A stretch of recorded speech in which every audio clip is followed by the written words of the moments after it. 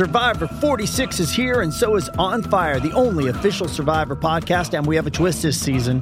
The winner of Survivor 45, Dee Valladares, will be joining us every week. We're going behind the scenes of the biggest moments, the how and the why things happen, and the strategy and analysis you can only get from someone like me, a Survivor winner.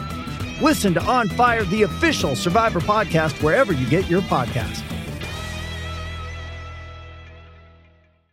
630 CHED Inside Sports with Reed Wilkins. Weekdays at 6 on 630 CHED.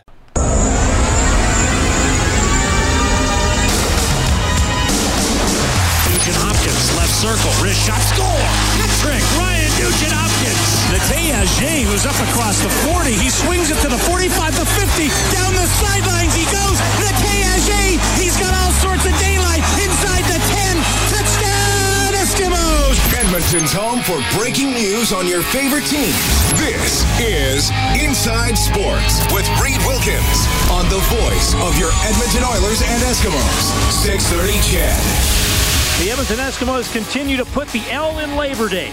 8 consecutive losses on Labor Day Monday at McMahon Stadium. They've lost with Moss. They've lost with Jones. They've lost with Riley. They've lost with Harris.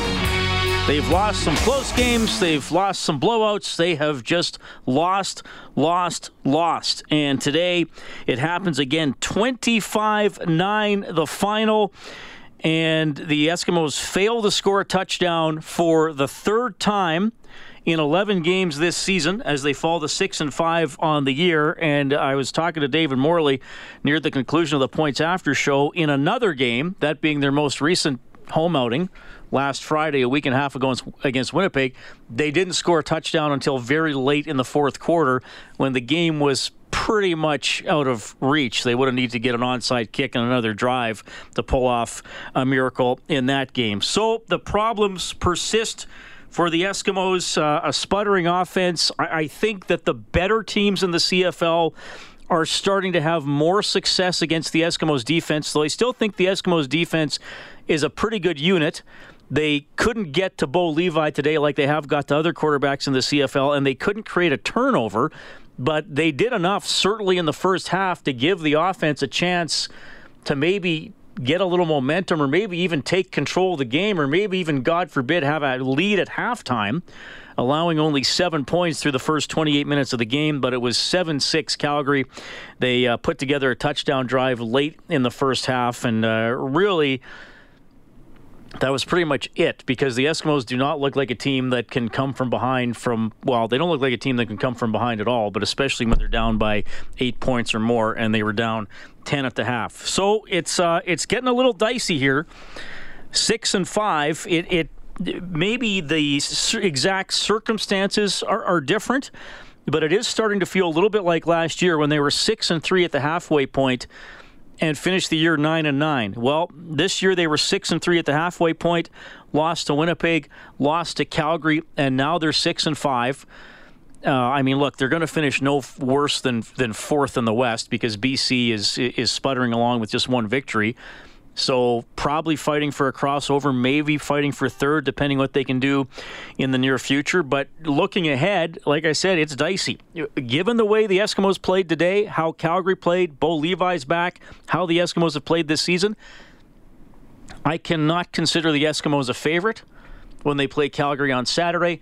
And then I cannot consider the Eskimos a favorite when they play Hamilton on September 20th. I hope not, but we could be talking about a 6-7 team in about 3 weeks. My name is Reed Wilkins. Hope you've had a great long weekend. We have a lot to get to tonight in this edition of Inside Sports with you live until 8 o'clock. And time to hear from you definitely today. I'm sure there's a lot of frustration out there, and I'm here for you. If you just want to talk or you have some suggestions, some solutions, maybe for what ails the Eskimos. And look, I know Calgary made some plays today. Like I said, I think the better teams have made some adjustments to the Eskimos' defense, and now the Eskimos' defense is going to have to adjust back. Blake Dermott made a good point that the Eskimos' D is so intent on pressure and sacks that there are running lanes open up. So I think that's something that they're going to have to be aware of. But still, end of the day, points scored through the first half, through the first three quarters even, with a better offensive performance, it could have come down to who played better in the fourth quarter as opposed to the Eskimos being on their heels. You can text 630-630. Our phone number is 780-496-0063. We'll dive into the phone calls with Chris. Chris, thanks a lot for calling. Hi, Reed. I love your show. Thank you. I have a silly question, and you would know because you go to the practices, right? But I've studied a little bit about learning, and I hear all about the tape and the classroom, to get rest and stuff. And I'm wondering, in terms of execution, if it doesn't have something to do maybe with they're not learning enough muscle memory. You know what I mean? Is that you can watch stuff on tape and stuff, but to get out there and actually do the plays physically to get your body going in very, tight windows, execution problem we seem to have, whether that's maybe they're not getting outside enough. Well, I'll tell you, first of all, Chris, I don't go to a lot of Eskimos practices because David Morley are on that beat. I do. Okay. I can tell you that football practices are highly, highly structured. They say they almost have a script. We'll do this for 7 minutes. We're going to run these exact plays.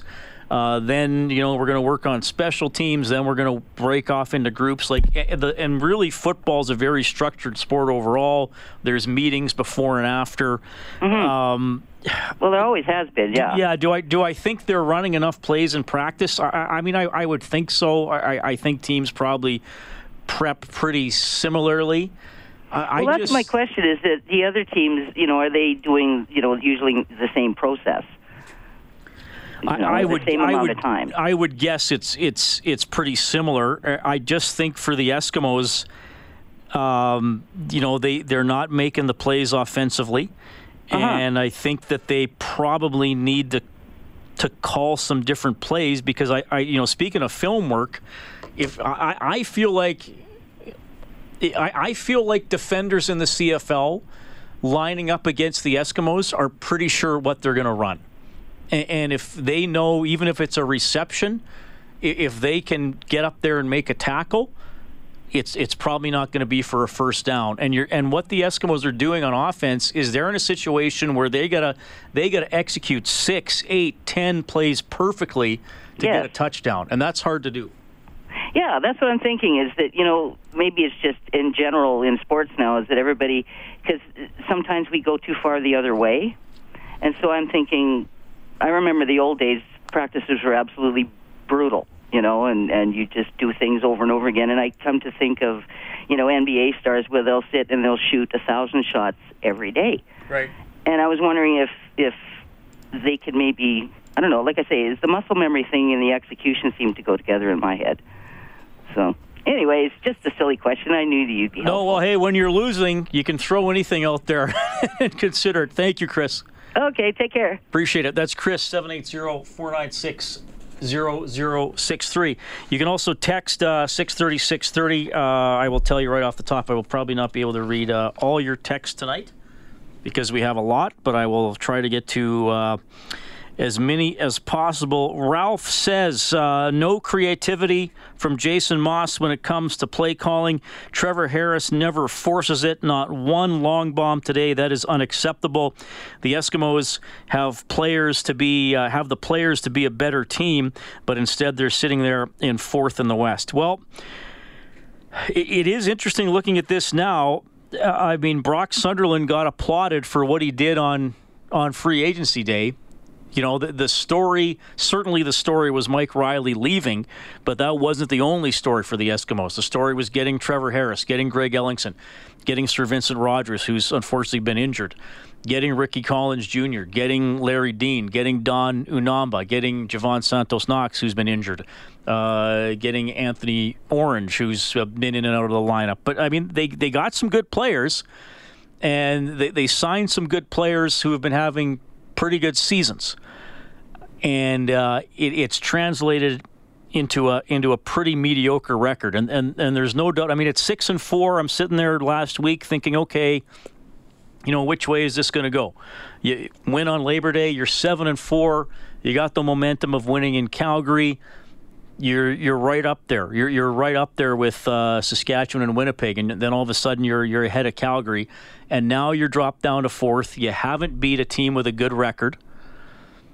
You've been close, but you haven't got over the hump, and you're sitting there right now looking at a crossover spot. Now, look, a lot can change. We're getting into near the end of the season, but there is still a lot of football left. But the concern for me is when they lose, you kind of know what's going to happen. And okay, 25 points against today, not great. You'd maybe like to keep that closer to 21 or less.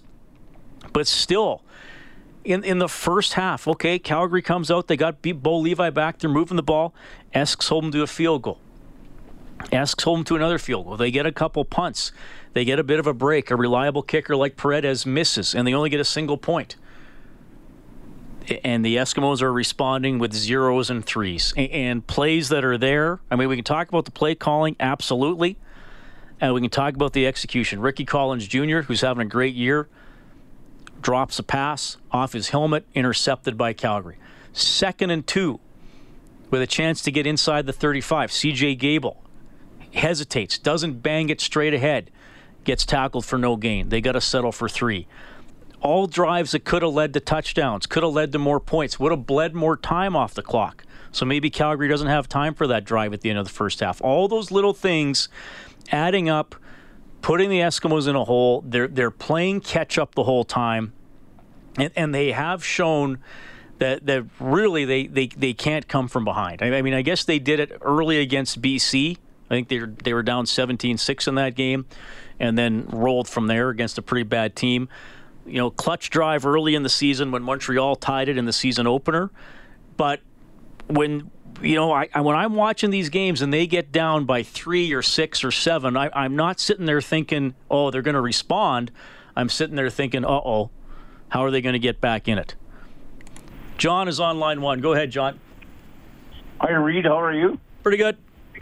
I'm calling from Regina. Okay. Yes, and I'm an Eskimo fan. Good. So I just wanted to say, Reed, I think that the Eskimos need a deep threat at wide receiver, like a Duke Williams back or a Zylstra. Ricky Collins got cut from here for a reason from this football team here because he kept dropping the ball, and you're starting to see that today. I know he's the leading receiver in the league, but that catch, you got to catch those.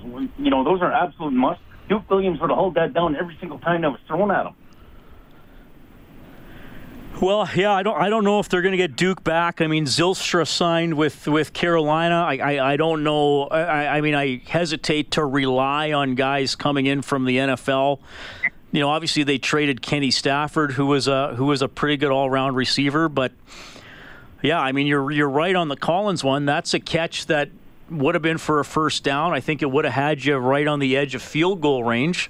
I mean, even if, like I said earlier, John, even as much as the Eskimos needed touchdowns, it was a field goal game in the first half. Even if they're up 9-7 or 12-7 at the half, it changes the complexion of the second half and how Calgary feels coming out for the second half. And also the penalties have got to stop. Those are undisciplined. You know, whether Jason Moss has to start finding guys, benching guys to send a message, that is absolute crap. I mean, we've seen that 2 games in a row now that absolutely cost us points, like the touchdown Christian Jones had. And last week, you know, with Hunter taking selfish penalties. Yeah. You gotta send a message. You gotta cut guys. As you know, in the old Hugh Campbell era, those guys would have been gone and new guys would have been in. You can't have that because that just deflates the team and brings them down. And they also, I think, need to get Gable to be a little more flexible too, instead of just running up the middle. Start cutting to the outside and stuff, because Calgary just knows he's going to run up the middle. He's got no creativity out there, and they are predictable. But you know, as you had said, because first down they pass, 2nd and 6 are running the ball when they should be throwing it. John, I appreciate you listening from Regina, buddy. I hope it's not too difficult there with the Riders having won 5 or 6 in a row, man. It is, and I keep telling my friends here that Eskimos are going to beat them, and I got some bets, so I want the boys to come through for me. Well, I'll tell you what, John. I'll just throw this in. And I know the Eskimos have a lot of guys with good individual stats, but there's teams scoring a lot of points with quarterbacks either I hadn't heard of or who had never been starters before this year, like Fajardo, like Evans. Even Toronto makes some entertaining plays, and kind of goes for it. And Edmonton doesn't seem to have that mentality. So, I don't know. Thanks, man. Thank you. That is John calling in from Regina, 780-496-0063. The other Labor Day game today, by the way, if you missed it, Hamilton falling behind but beating Toronto 38-27. Tiger Cats are 9-2. Toronto sitting there at 1-9. We have Mo on line, too. Go ahead, Mo. How you doing? Pretty good. Okay, it's very simple in my mind. I know it might sound stupid, but to me it's very simple. It's coaching, and I'll tell you why. The key word everybody keeps using is predictable. They need 6 yards, they throw 3. They're not going deep. When they do go deep, everybody on that offense seems to play a little bit bigger, a little bit faster. But the key for me is since Jason Moss has calmed down and lost his edge and his unpredictability on the sidelines, this team has become very predictable, boring, and to me, he just needs to get that edge back and his team will follow suit. Otherwise, we're toast the game. End of story. We have the talent. It just doesn't make any sense whatsoever to watch a talented team struggle so much. And I know the stats are there, but that's misleading in my head. I mean, they should be lighting teams up with what they have. Mo, I'm not going to tell you you're stupid, buddy. I appreciate you listening and calling in. Thank you. All right, that is Mo at 780-496-0063. More, plenty of time tonight. Call and text as much as you like. We'll get... Hey, it's Kaylee Cuoco for Priceline. Ready to go to your happy place for a happy price? Well, why didn't you say so? Just download the Priceline app right now and save up to 60% on hotels. So whether it's Cousin Kevin's Kazoo Concert in Kansas City, go Kevin, or Becky's Bachelorette Bash in Bermuda, you never have to miss a trip ever again. So download the Priceline app today. Your savings are waiting. Go to your happy place for a happy price. Go to your happy price, Priceline. To as many people as possible. We got to call a quick timeout, though. It's 6:48. Eskimos lose again on Labor Day. This is Inside Sports. Your home for all the news and expert opinion. Inside Sports with Reed Wilkins on 630 CHED. All right, thanks a lot for tuning in tonight. It is 6:52. Some other football results to tell you about. Prairie Football Conference over the weekend. The Edmonton Wildcats beat the Calgary Colts 23-16. Wildcats go to 1-2 on the season. The Saskatoon Hilltops edging the Edmonton Huskies 24-22. So the Hilltops are 3-0. Huskies drop to 2-1 on the year. This afternoon in Halifax, Canadian Premier League, it was FC Edmonton playing to a 0-0 draw against the Halifax Wanderers. 780-496-0063. You can also text 630. This texter says the problem is Jason Moss can't be both the offensive coordinator and the head coach. He also has no one to bounce ideas like Dickinson can with Huffnagel. He needs constructive criticism from a person he trusts. That would help. I think when he ran the jet play, it widened the box, and they should shake things up by including more of those types of plays. Just a few thoughts.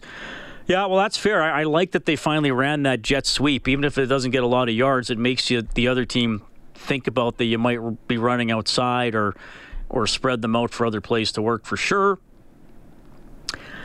Luke says, why do we have all the talent on offense and defense but still can't win important games? Is coaching a problem, be it offense or defense or head coaching? Just wondering. And Luke does add, I like Jason Moss, but is he overthinking some calls? That is from Luke to 630. Oh, we got Dwayne on line one. Go ahead, Dwayne. Dwayne, are you there? I am. 1 sec here. Okay.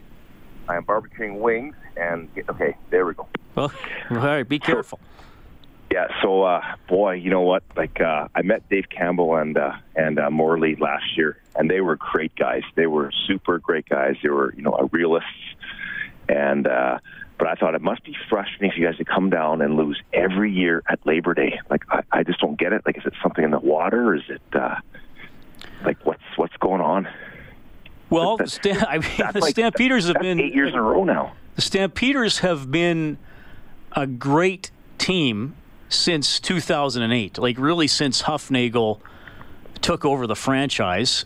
And, you know, the Eskimos have changed coaches. They've changed players. I mean, people have said to me, do the Eskimos have a mental block against the Stampeders? Well, a lot of the guys on this year's team aren't part of this losing streak to the Stampeders. I just wonder if the Stamps just have that much confidence and they get Bo Levi back, and they never doubted they were going to lose today. But I don't know. I would have thought that this year would have been the year, because we're 5-4. Like, honestly, like, I'm a Stamps fan, like nobody's business, but I'm also in touch with how things work. And I thought we're a 5-4 team, and I think that's where we're at. And but like the way we played today was just unbelievable.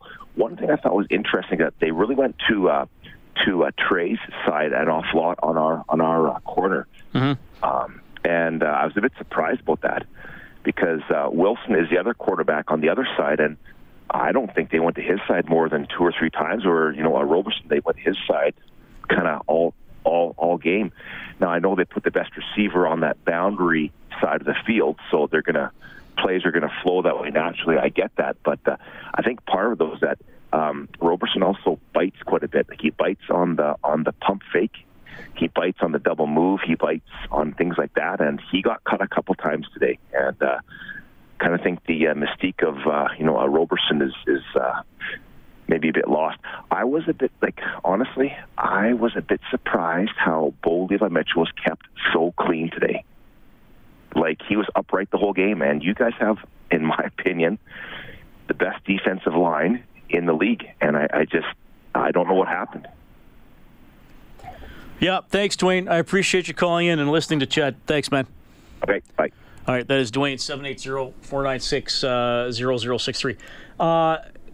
The Mike says, who can replace Jason Moss right away? Oilers Brad says, with Jason Moss's arrogance, immaturity, and ego, we won't win anything. Brock has put good enough talent on the field. We just need a better leader.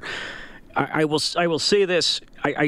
Look, coaches are always being evaluated. I've been doing this long enough and been a fan long enough. I hear all the fire the coach stuff. I don't think there would be a coaching change mid-season. They're pretty rare in football.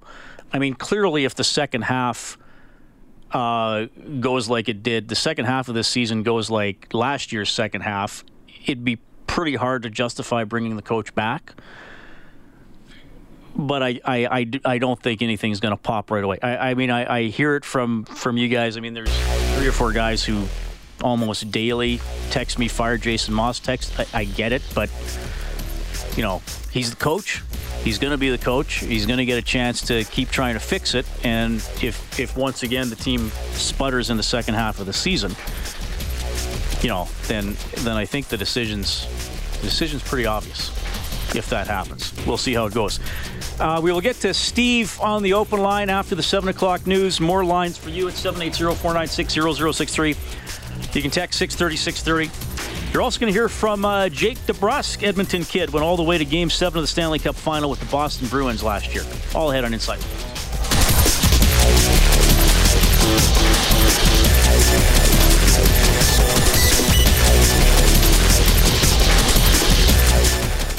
.630 CHED Inside Sports with Reed Wilkins. Weekdays at 6 on 630 CHED.